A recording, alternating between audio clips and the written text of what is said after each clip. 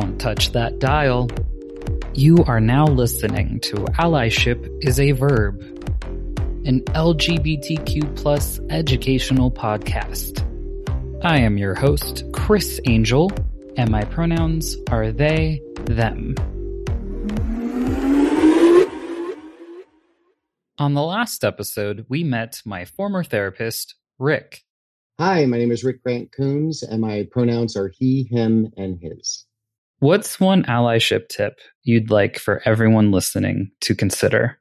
Just trust that people know who they are best. They know themselves best, and just believe that they can tell you who they are, and that is the truth, right? Like, let people tell you who they are, and just believe, accept, celebrate, find out what works for them, and not try to define for them or tell them who they should be, what they are, how they're doing this wrong. Just instead, just say, hey, I'm going to trust in you, and I'm going to learn who you are by you telling me. And that's how I will support you and figure out how we all can navigate this world a little bit better.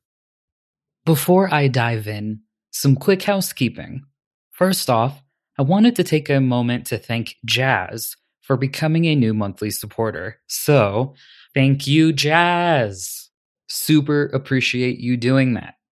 Monthly contributions help me to pay my audio engineer and the software I use to make all of this happen. It's just me and my audio engineer, and it's hard work.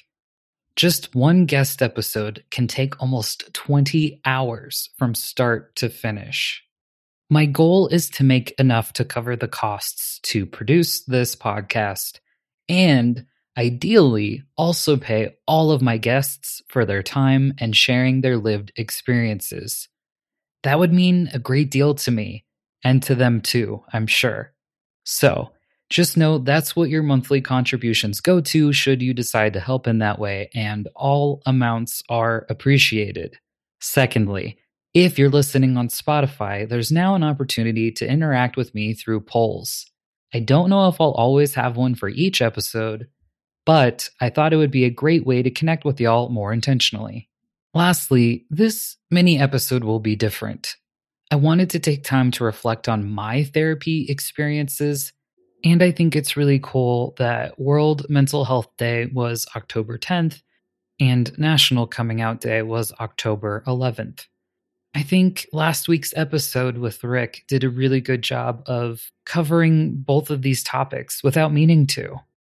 The first time I had a therapist was when I entered foster care in the early 2000s. I was a 9th grader in high school, finishing up my freshman year, and without diving into the details, I wasn't happy in therapy because it was forced on me. I didn't trust the first or second therapist at all because I'd already had a poor experience with my emergency social worker. Foster care was turning into a whole new hell I couldn't have anticipated, and I just wanted to go back home, even though I knew things weren't great there either, but at least it was a hell I knew. It would be years before I would seek out therapy on my own. My community college had a program. You could get a handful of sessions for free, and that's when I learned that systems put a timeline on your pain and expect you to be good once those free sessions are up. The sessions didn't work out, so I tried a trans therapist. She was a trans woman, and I thought this had to be the solution. And I will say there's a trigger warning here for a poor experience, so I just wanted to say that now. But cisgender, heterosexual therapists just weren't working out.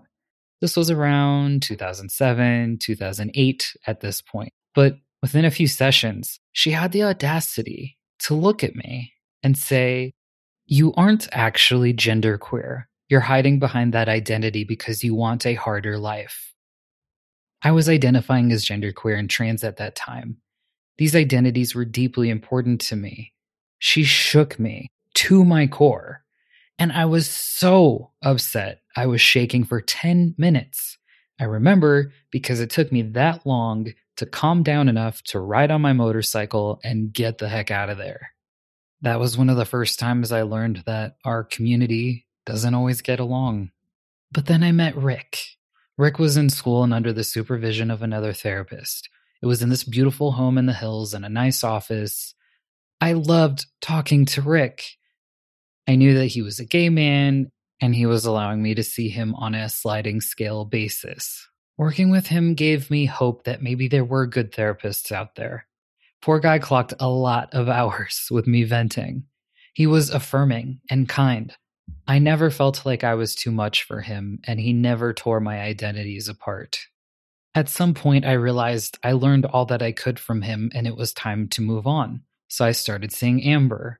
It was serendipitous, meeting her and being able to see her in her private practice. She offered the perfect combination of allowing me to vent for 10 minutes and then using the rest of the time for Reiki. And Reiki took me into this whole new world of learning how to heal myself and recognizing that so much trauma was stored in my body.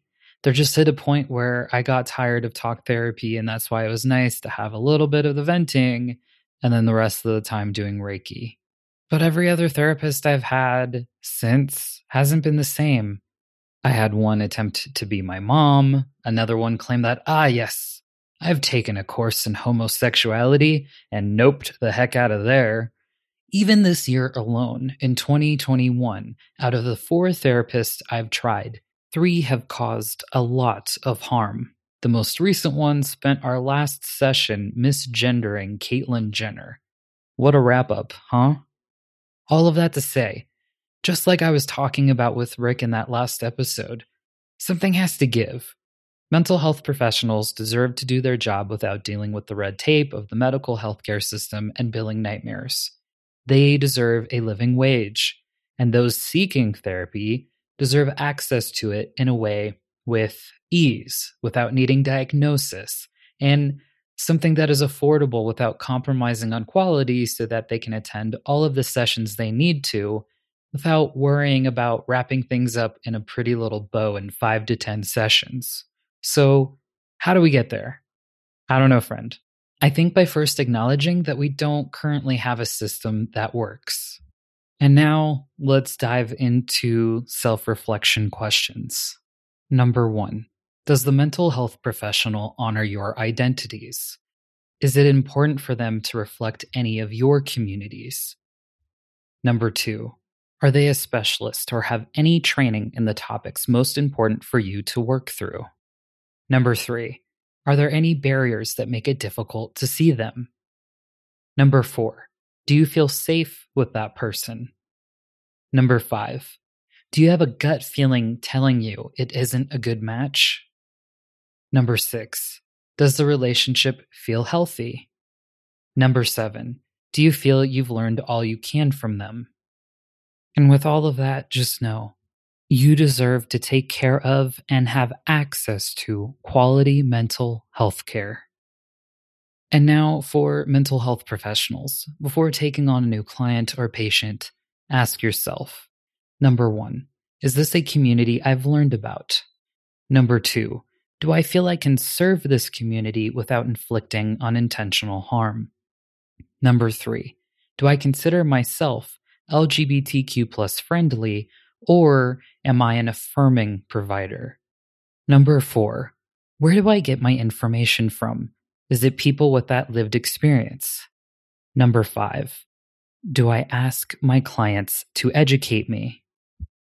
Number 6, do I ask questions to satisfy my curiosity, or are they important for the work that we're doing together?